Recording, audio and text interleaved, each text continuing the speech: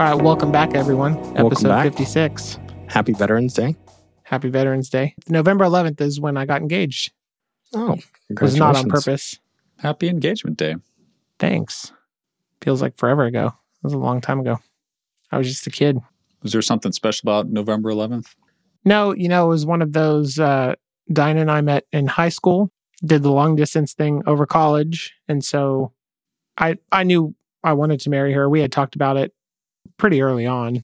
At that point, we were just waiting to grow up, basically. And so by the time we were all graduated and I had enough to buy a ring and those kind of like the logistics around it, it was just kind of woke up one day and said, oh, I guess I'm doing it today because there's nothing else we're waiting on. And it just happened to be November 11th. So nice. Nothing special about that day, except it's the earliest possible time I could have proposed. Yeah.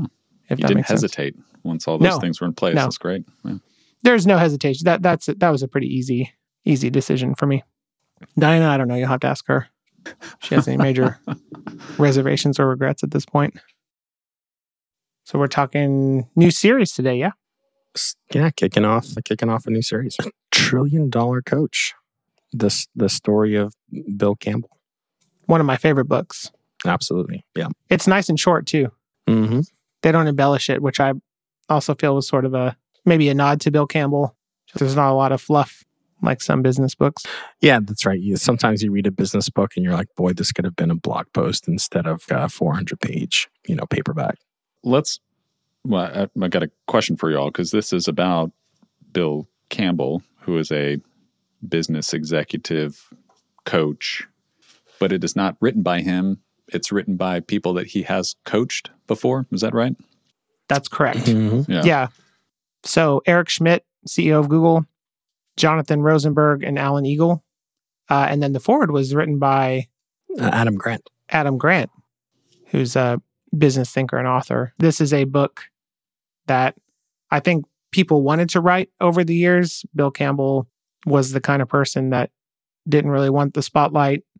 I think Adam Grant tried to write a book about Bill Campbell's what he said in the foreword, to which he declined when he was alive and those kind of things. And so this is sort of They waited for him to die to write a book about him? I think it's like a general appreciation for him and his work. There's maybe a legacy component. I'm pretty sure I could be mixing my sort of biography business book memory here, but I'm pretty sure the family is okay with it and those kind of things. I remember that too. Yeah, that was a pretty interesting part of this book for me. Like the content is amazing.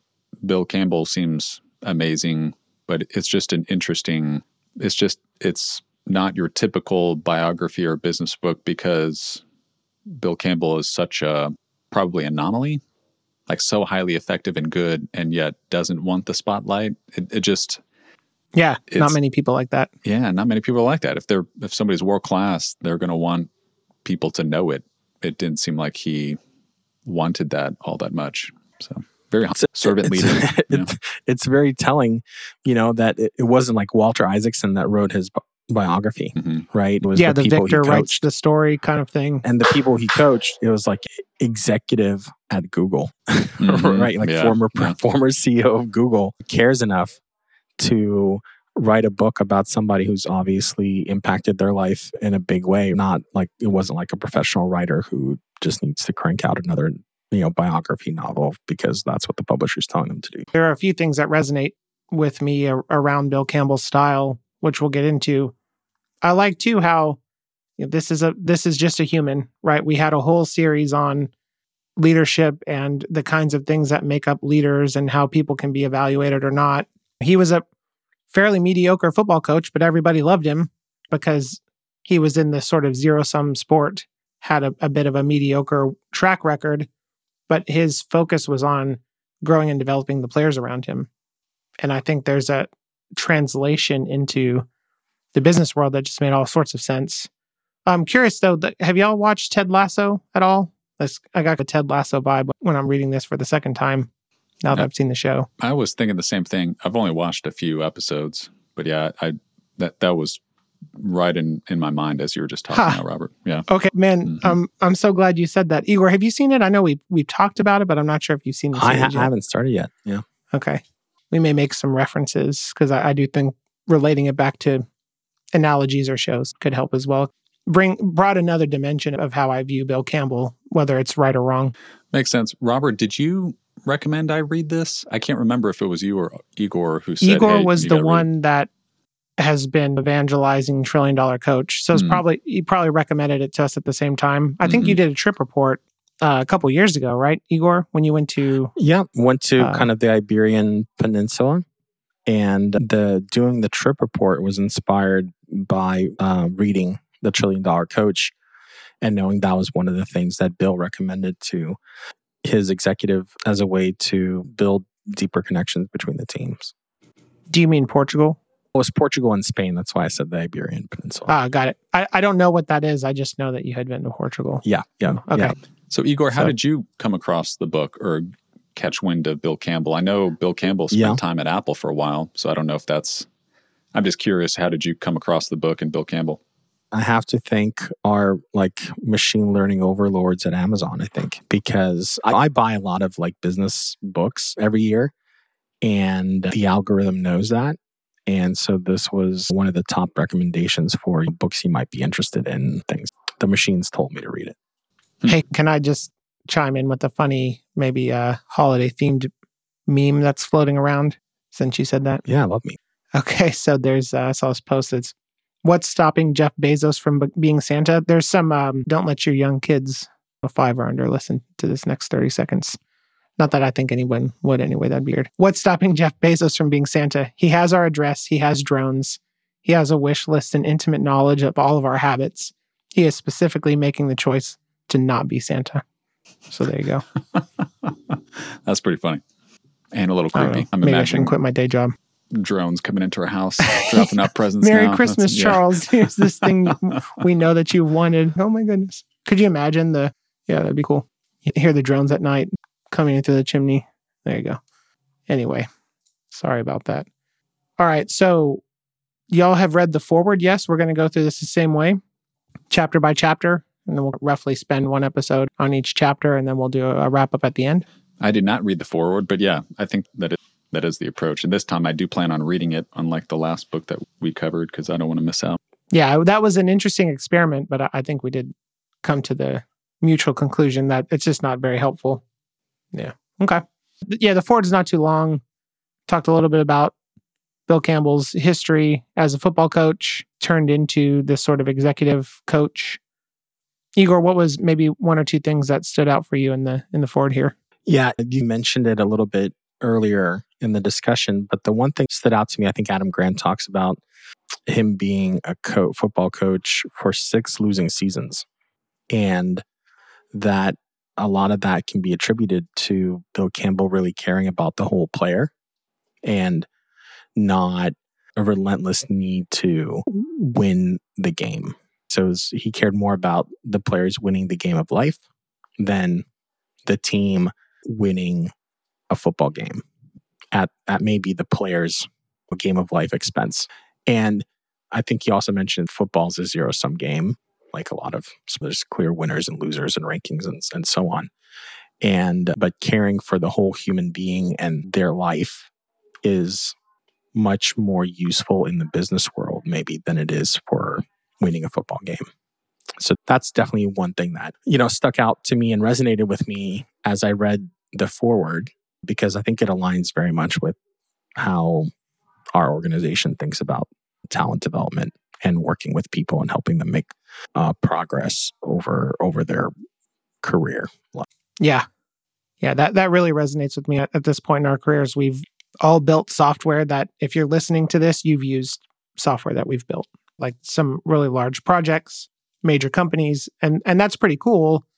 I don't really look back on my career though and think about how I built this calendar widget that 1 million people used on this one website. I think about the individuals that I had the benefit of working with and how we grew together. And so I think there's at least for me, this is like a model of what I would aspire to be professionally. And then you hear stories later on where there's this work dinner and Bill Campbell's table is the only one that's cracking up, and they're like the kids' table. And I think a lot of humor and play and levity has been sort of beaten out of the professional working day-to-day cadence. And that's to our peril. And so it's cool to me that he found a good a good style that's uniquely him, right? I don't think you and I or anyone listening here could go off and do exactly what Bill Campbell did. It wouldn't work. He was a unique person. You're a unique person. But some of the approaches and mentality around leadership and building others and camaraderie and trust, I think are really going to resonate. Yep. And the other thing that stood out to me, Robert, there's a little funny quip that Adam Grant makes. I think when he was chatting with Sheryl Sandberg, and he said every bookstore has a self-help section, but not a help others section. And that the book, the $1 Trillion Coach book, is a help others book. It's not a self-help book. And I think that's like a very crucial lesson in going out of your way to give rather than take. Because Adam Grant wrote that whole book about giving, right? And he put people into 3 categories as givers, takers, and matchers. And most people fall in the matcher category. But then he talks about givers, and especially givers with a specific nuance. And Bill Campbell, as he was writing that book, he was basically describing Bill Campbell and as a giver. And so I think the more givers we have in our organizations and in our lives, and being givers ourselves, the better off everybody is. Yeah. And I think if I remember right, there needs to be a healthy balance of giving, taking, matching. And there are times where it's appropriate to take. Yep. That's right. I think when he talks about givers, there's some folks that like give and give, but sometimes it can become almost like a disease. There's always there's too much of a good thing. And I think that's the point that Adam makes in his book about givers, even though givers have highly volatile results. So givers either come out really poorly or really well. And it all depends on like the nuance of your giving and why you're doing it and your reactions and who you're interacting with and so on. That's another series. That is another series. I do have a quick side question though. So especially around this time, so we're in November, holiday spirit is among us. Are you ever in a line at Starbucks, Igor, and there's like this chain created? This is typically in the drive-thru. So you go in order, you just you're doing your regular thing, you pull up to the window, and the person who's going to take your payment says, the car in front of you just paid for your coffee. Has that ever happened to you? Yeah, several times. Okay, so what do you do when that happens? Do you pay for the next person's and keep the chain going? Yeah. So okay. that actually, maybe we have a trip report coming up next time, I think. And but this happened to me on our honeymoon road trip. We're driving, it was through Starbucks. We're driving through Starbucks and getting a couple of drinks. And as we pull up, the gentleman at the drive-thru sort of says, hey, the folks in front of you paid for your drinks and so on. And I was like, oh, great. I'd like to pay for the drinks of the people behind me.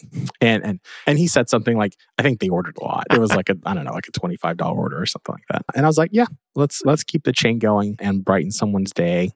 And hopefully they'll be compelled to keep the chain going for the people behind them and so on. Because it's like a feel-good thing. And sure, there might be some weird disequilibrium between what you order and what you pay. Some people let's call it coming out ahead, coming out behind, whatever it is. But the positive emotions generated by that, I think, outweigh whatever mismatch might be.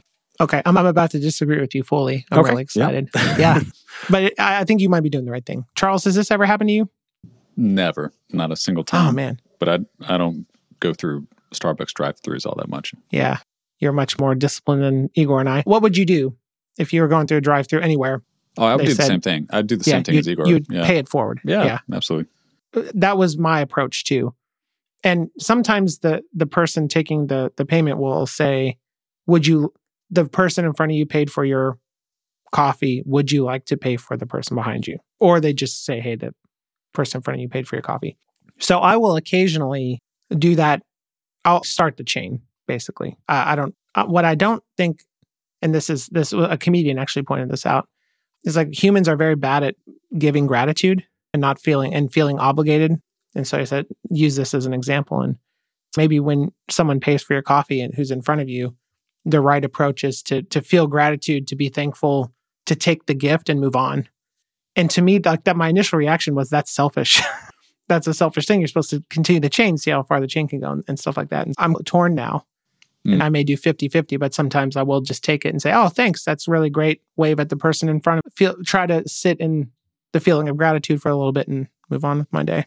I think your challenge in practice is to do both. Like I don't think it's as easy as if you pay it forward, there is no, you're not experiencing the gratitude and the receiving of the gift. You can absolutely do. I totally understand what you're saying, but I think you got to view it as a goal to try to be able to do both all the time, because that's the best outcome. Right? Yeah. Is to really, truly, fully receive and let that overflow to the point where you pay it forward. Because if you don't fully receive, then absolutely it's done out of obligation or guilt or, oh, this person's going to think I'm bad if I don't, right? Those are not good reasons to pay it forward. So it makes sense to stop and not pay it forward if those are the motivations for it. Yeah. Which is why I think starting is cool. Mm-hmm. Yeah. But anyway, there you go. So two things that stuck out to me in the foreword. So Adam Grant says he has drawn, in his research and his writing, has drawn a correlation to be a great manager, you have to be a great coach. He says the higher you climb, the more your success depends on making other people successful. You are dependent on other people. That's definitely true. And so coaches are, like, the behaviors that they exhibit are really geared towards helping other people grow. There's that dependency where you're not on the field. There's nothing you can go and do to actually affect the outcome of the game. And so that analog into the business or professional environment is definitely there.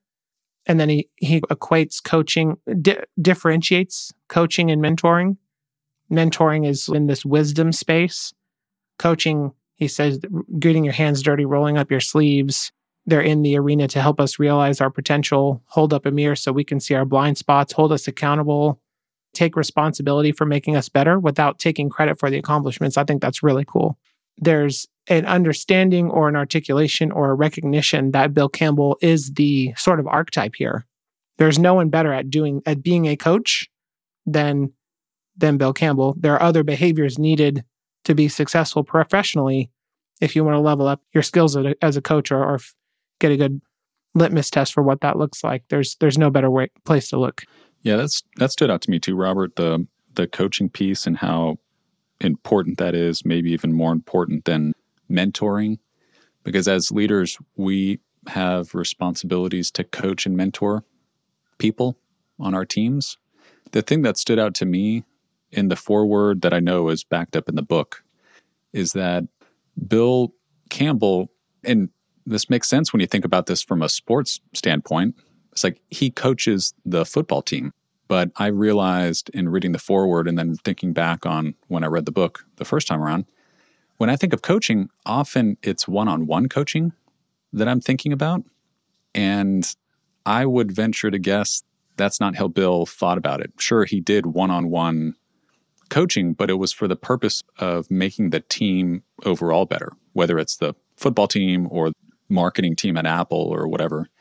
And that's something that I'm going to think about as we reread this, because I think generally speaking, when I mentor, I'm focusing on the individual and their career goals and aspirations and blind spots. But from a coaching standpoint, I think I may be too narrowly focusing on coaching the individual with their tasks, as opposed to thinking about coaching through this individual to raise the performance of the team. Does that make sense? Because that's the other thing that stood out from the foreword is Adam Grant talking about his time speaking at Google and the insights around treating teams as the fundamental building block of the organization as opposed to individuals, and how to get maximum performance and output from a team. And so that's just a different paradigm than how I've thought about coaching. I don't know about y'all. That's such a good insight. Yeah. I'm like furiously taking notes as you're talking here, because that was not clear to me at all, but I think you're absolutely right. There is this team vision, this sort of clarity of purpose and where the collection of individuals need to go. And then that's the driving force between when you're focusing on the team level, which he would do with attending the executive meetings and things like that, where he was just kind of part of the collective. And then as he needed to, he would dip into the individual, always with the sort of team success in mind. That's really insightful. And that's where it makes sense in the sports context. And that's probably why he's so unique, because in the business world, coaching is often spoken of as, executive coaching. Like you have one-on-one executive coach. And really what Bill did was team coaching in the business world. And that's just unheard of. And I think everybody's too focused on the individuals and not really embracing this team as the fundamental building block, like Adam was talking about. So that was pretty helpful for me to further make sense as to why Bill was so unique and also why he was so successful. I don't remember the story around why it's $1 trillion coach as opposed to $1 billion coach. I think if you add the market caps together of all the organizations in Silicon Valley that he coached the CEOs of, you would reach $1 trillion. I see. Okay. Yeah. And so I think that's like he's created $1 trillion of value or helped unlock that much. Yep. Yeah. Yeah. I think that's why he took that team approach to coaching, which I can certainly learn from. Awesome. Igor, any closing thoughts from you? Maybe as we discuss this a little bit further, something that I've always really wondered about as a difference between maybe sports coaching and business coaching. If I'm coaching a football team, I'm there as a coach. I'm there for all the practice sessions, all the training, all the scrimmages, all the games, all the post-game sync-ups. And so as a coach, I'm intimately involved and a participant.